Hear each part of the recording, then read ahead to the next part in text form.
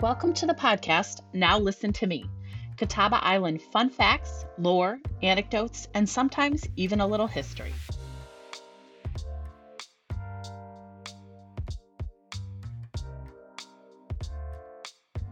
This podcast is brought to you by the Catawba Island Historical Society. These stories and conversations, not necessarily 100% historically accurate, are told by lifelong Catawba Island resident Don Rhodes. Born in 1931, Don was an integral part of the community his entire life until he passed away at age 90 in 2021. Don's passion for preserving the artifacts and stories of Catawba Island led to establishing the Historical Society and the Catawba Island Museum. The trustees of the Historical Society share these stories with you, largely unedited for content, so you can get a glimpse of what it was like to sit with Don and hear the stories in his own words. These recorded stories are a complement to all the contributions Don made to the History Museum and the entire community.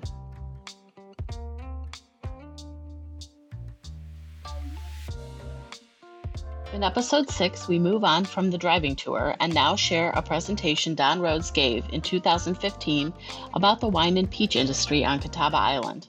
This is the first of 2 episodes featuring his presentation. In this first segment, Don discusses grapes, the history of winemaking, the fruit industry of Catawba Island, and touches on peaches as well. In the next episode, Don continues his discussion of the grape, wine, and peach crops of Catawba Island.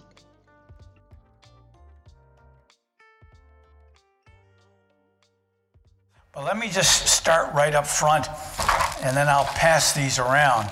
When I talk about grapes, I'm going to be talking about the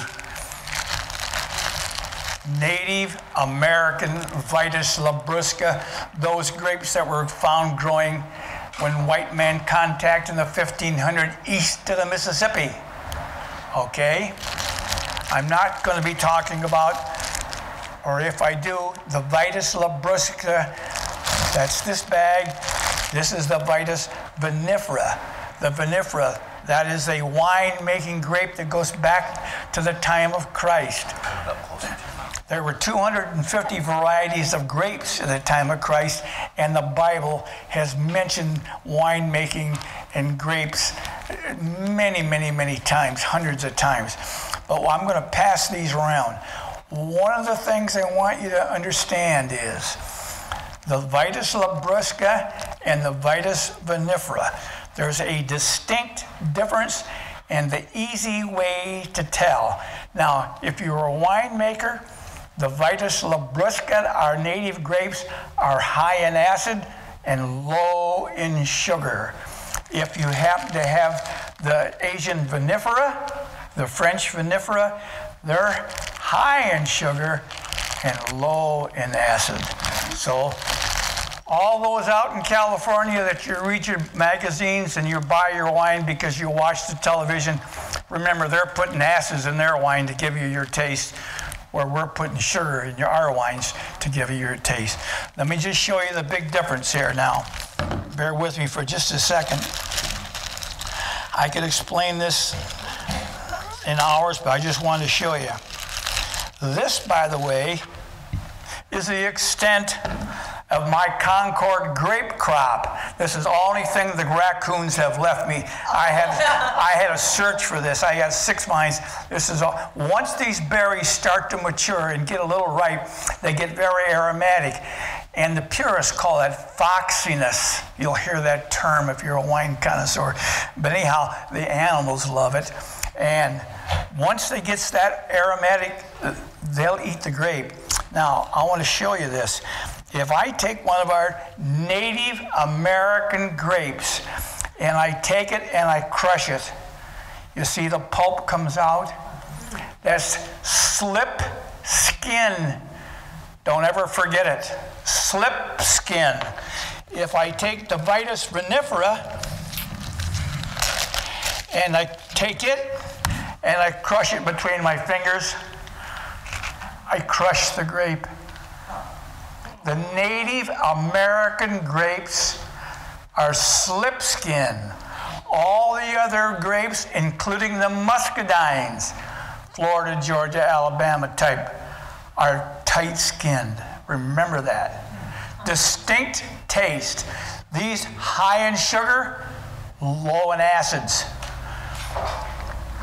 Low in sugar, high in acids. Next thing I want to point out to you is 99% of all the juice is white.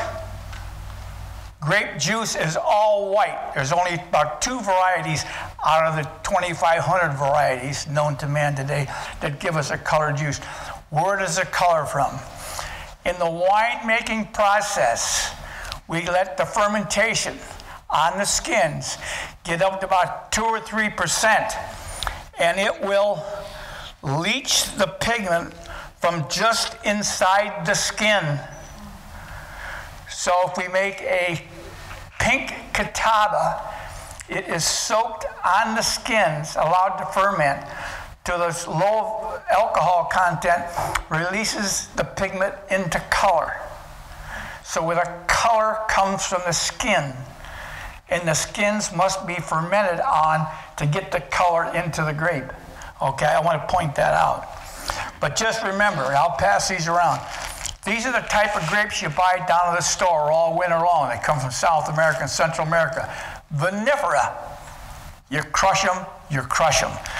But you take our native Ohio grapes, American east of the Mississippi, they're slip skin. The Concord grape, by the way, was discovered in the early 1850s in Concord, Massachusetts.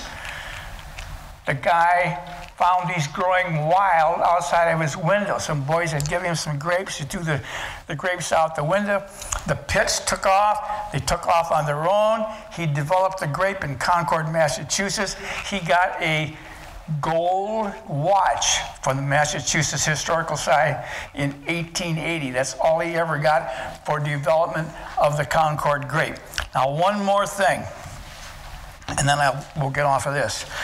But as the grape berry matures, there is a naturally occurring wax on the outside of the skin. You see it, how I'm rubbing it off here? You'll see. That naturally occurring wax on the skin of the berry, when mature, will collect one of the 2,000 varieties of airborne yeast that is windblown through the vineyard.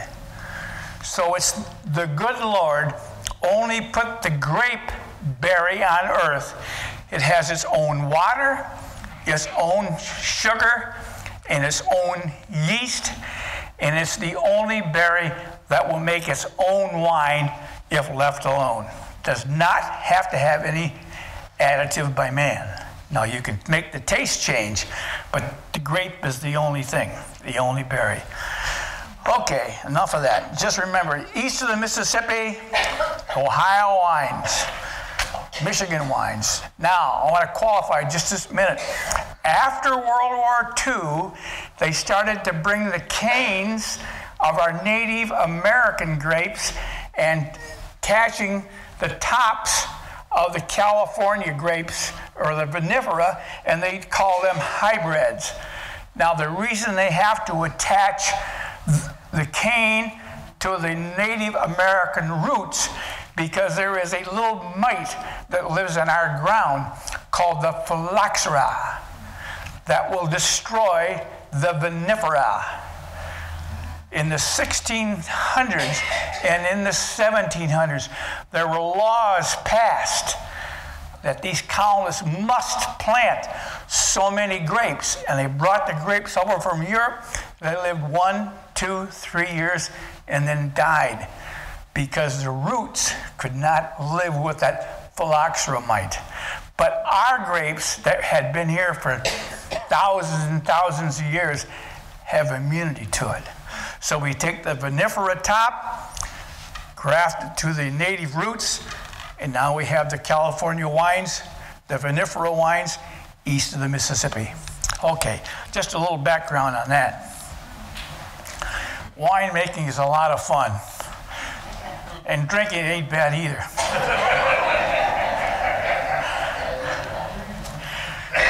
A couple of guys here will vouch to that. Well, what I brought down here were some pictures. Now, let me just talk a little bit about Catawba Point, which I'm most familiar with. I was born and raised there. What we have here are pictures of the two docks. This is now the Miller Ferry Dock, which was built in 1882 as the Catawba Island Fruit Company Dock.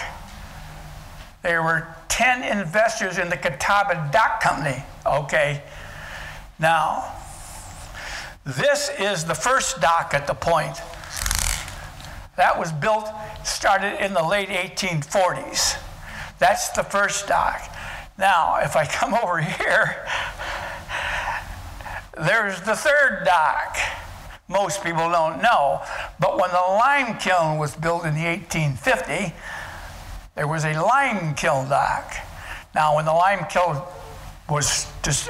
went bankrupt in receivership in 1855, they let this dock go to hell, literally, and the ice tore it up and broke it up. But I know where that is and got some timbers out of it. But the point is, there was a dock here. Then this dock started in the late 1840s. This was a dock that was used for moving timbers and produce and material up and down the lake.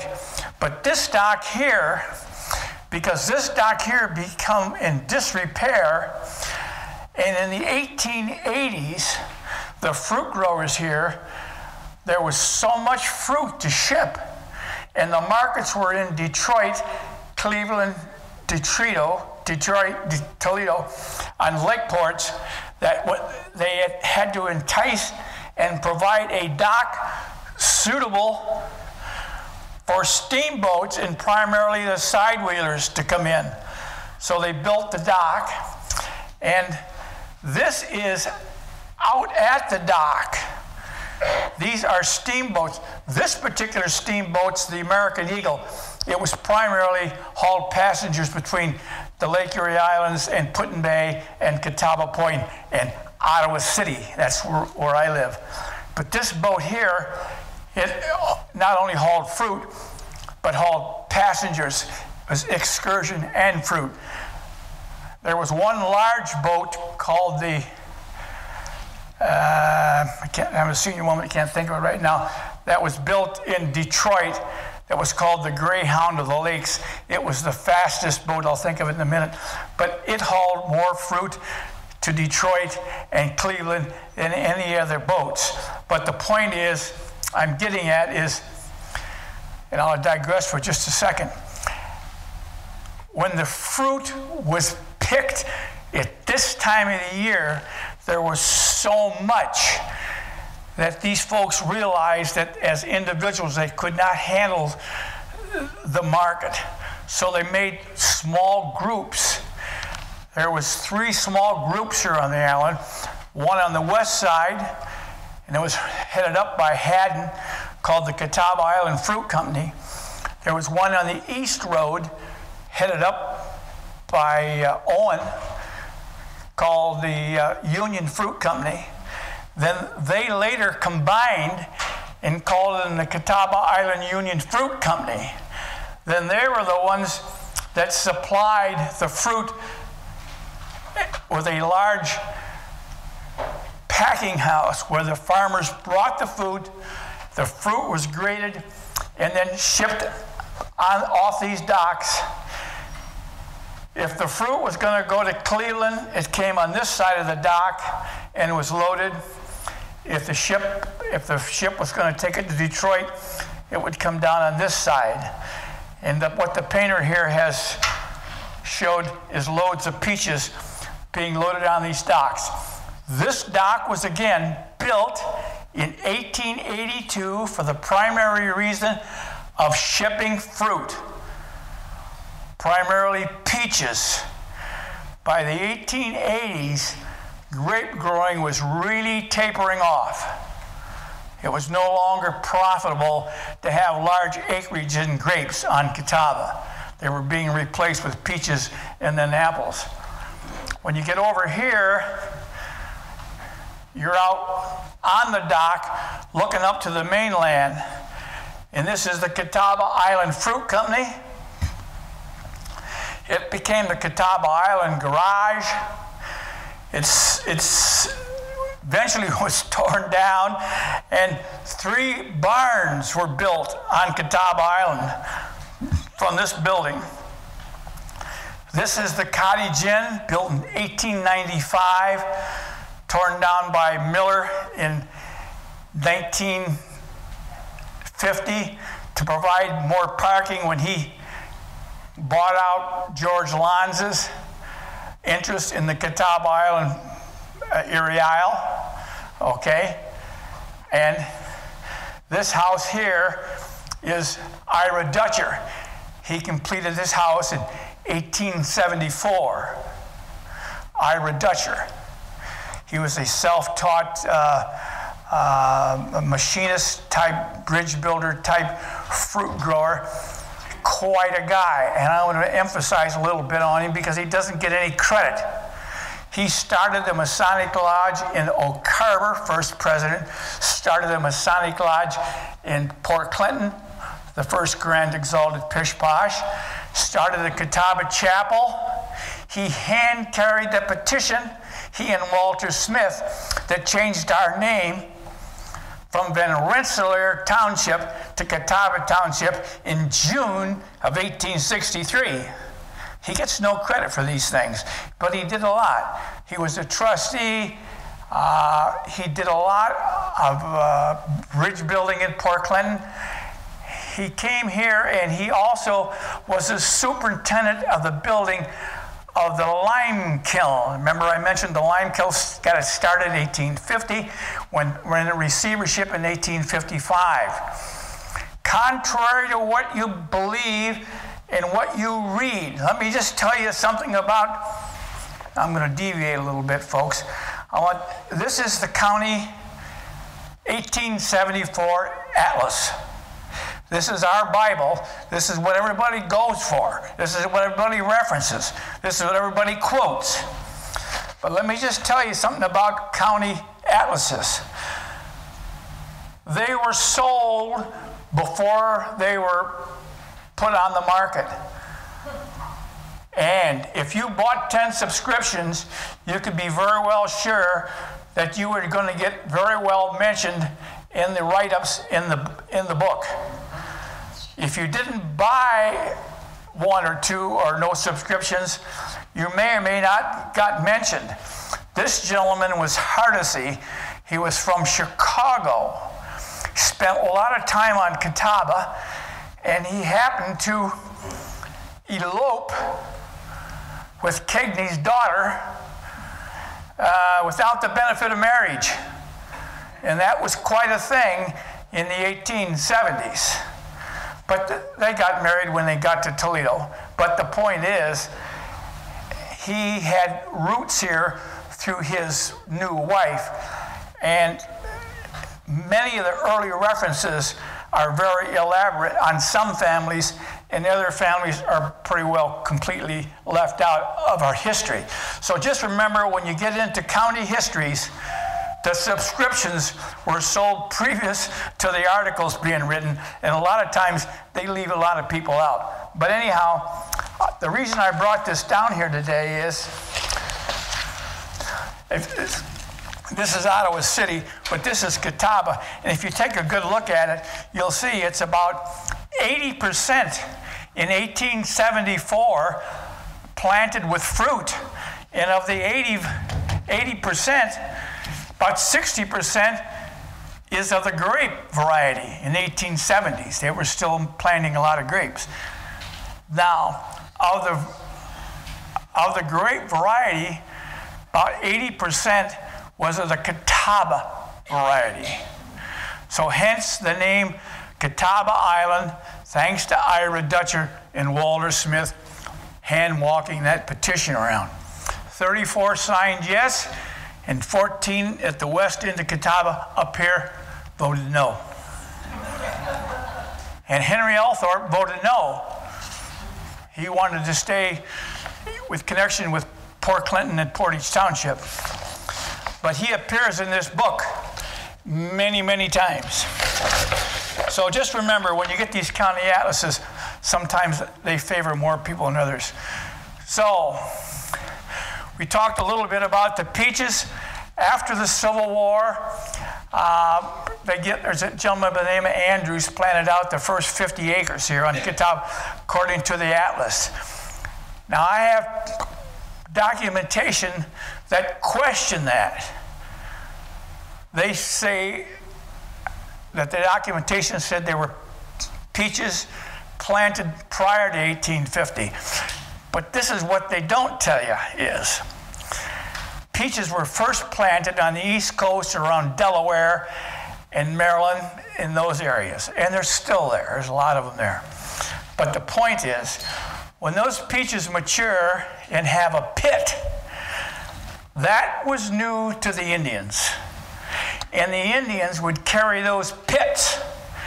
And when white men started to develop this particular area, primarily the Danbury area, they were already found growing.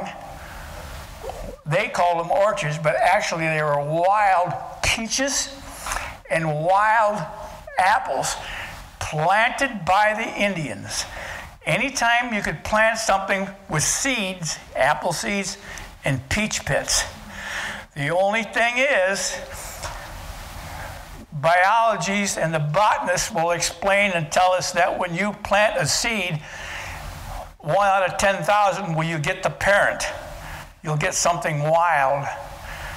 So, but that didn't bother the Indians. As long as there was some kind of a fruit, he was happy.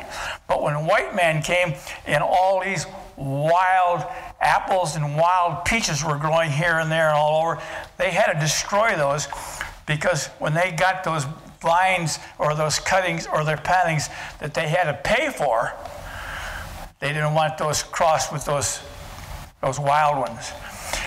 Now there was another variety.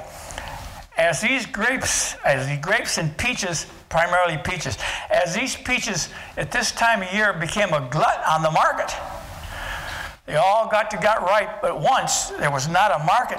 A lot of times they were just picked and dumped. Believe me, I lived through that. It wasn't always glorious. And sometimes they made money, but every third year, another 2 years they lost. But the point is, an easy way to get rid of those bad peaches when they were a glut and they were too ripe, people didn't want to buy them, they dumped them around sinkholes.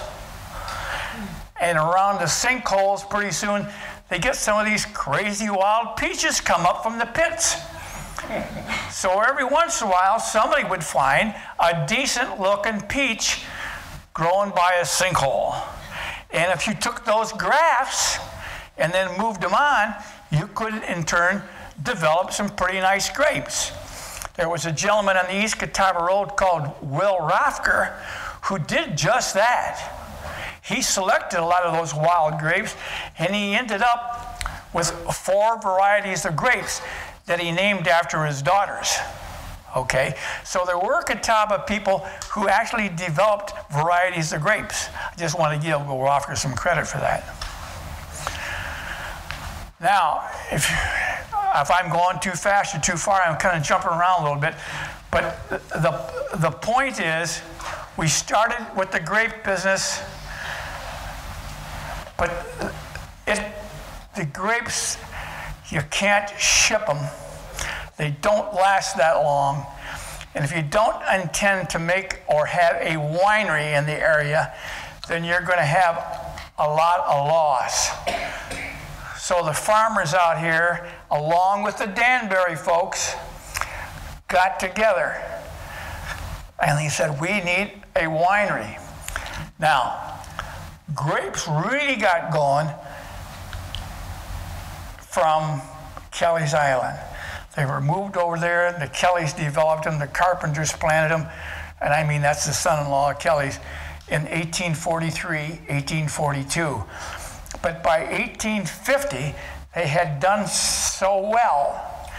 I'm talking about the native grapes now, the Catawba varieties, not the Concords, because they didn't get here yet. They only developed in the 1850s. But the Catawbas. Now, why did they plant Catawbas? Well, let me digress for just a second. I'm going to jump a little bit now. The Catawba grape gets its name from the Catawba River, which divides North and South Carolina in the Piedmont region. They found a couple of little clumps of wild grapes.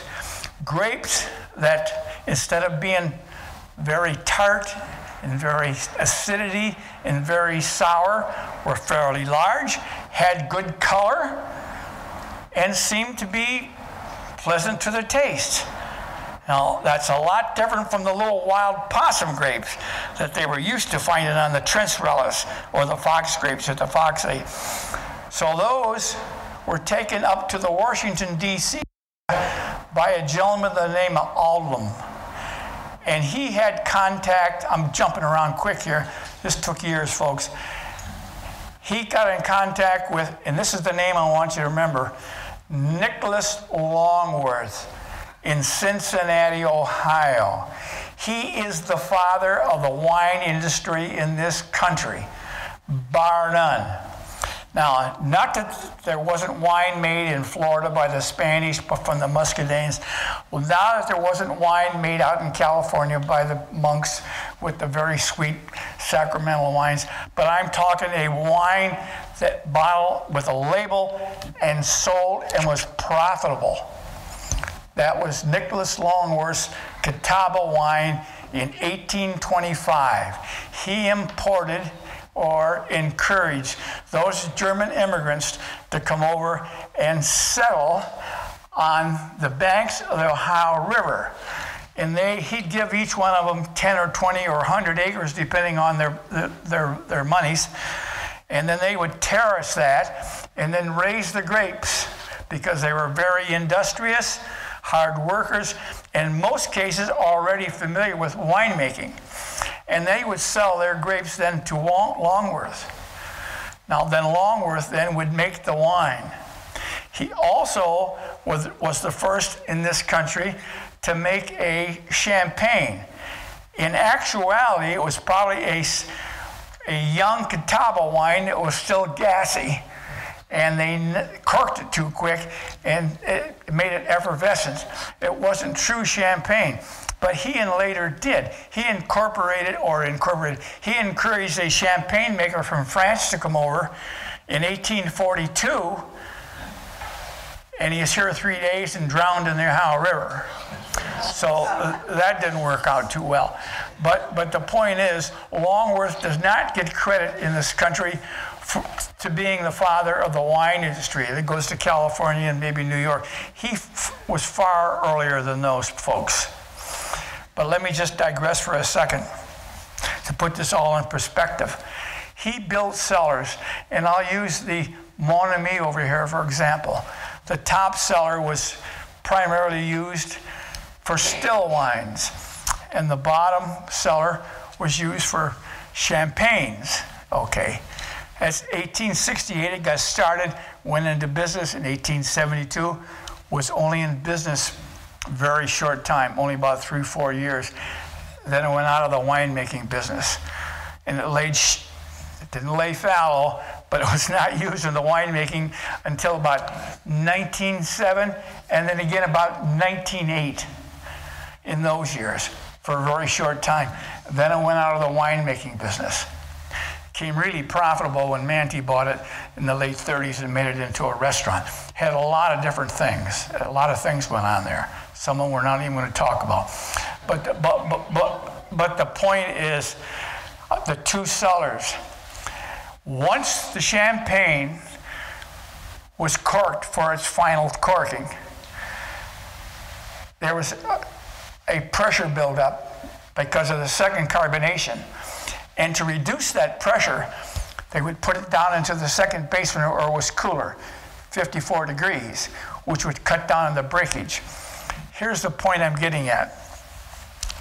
It wasn't till the late 1850s, now get this, 1850s, that Louis Pasteur, the same gentleman who come up with the smallpox vaccination and a lot of the other medical facilities, he's the one that explained the fermentation equation. Prior to that time, They knew if they cooled the bottle, it wouldn't explode. But they never knew about carbonation. They didn't know that the yeast takes sugar in, develops alcohol and carbon dioxide. He explained all that. So what I want you to realize, how many hundreds of years people made and drank wine and never knew what was going on in that bottle until Louis Pasteur explained all that. And that kind of took a lot of guesswork out of winemaking. Okay? For example, when Longworth started his wineries in the 1820s down in Cincinnati, Ohio, what did he use? He didn't have instruments. He didn't have Louis Pasteur. This is what he did. He took the fresh must, the must being the first pressing, when it was still in the same day or the next day. Took an average size hen's egg and put it into the must, into the juice, and the egg would sink. But he would add enough sugar to change the specific gravity of the wine, and the egg floated about the size of a nickel. Then he knew he had put enough sugar with his native grape sugar to make a successful fermentation. Those are the instruments that Nicholas Longworth started out with. They had fairly good thermometers, but they did not have good ways to measure alcohol, and they didn't know much at all about fermentation until Pasteur discovered it and wrote all that down. But now, what kind of sugar do you use? Brown sugar from Louisiana. That gives it a little different taste than what we know today, our white, pure granulated sugar. Okay, had a little more stronger taste to it. I just want to give you a background. These things didn't happen overnight. It took a long period of time.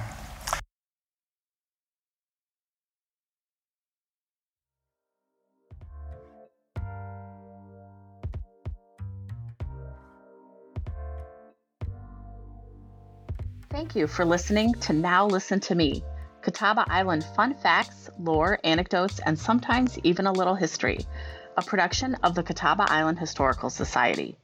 If you have enjoyed this podcast, please visit our website at catawbaislandhistoricalsociety.com or come visit the Catawba Island History Museum in person, located in historic Union Chapel near the beautiful shores of Lake Erie in Ohio. Until next time, happy history!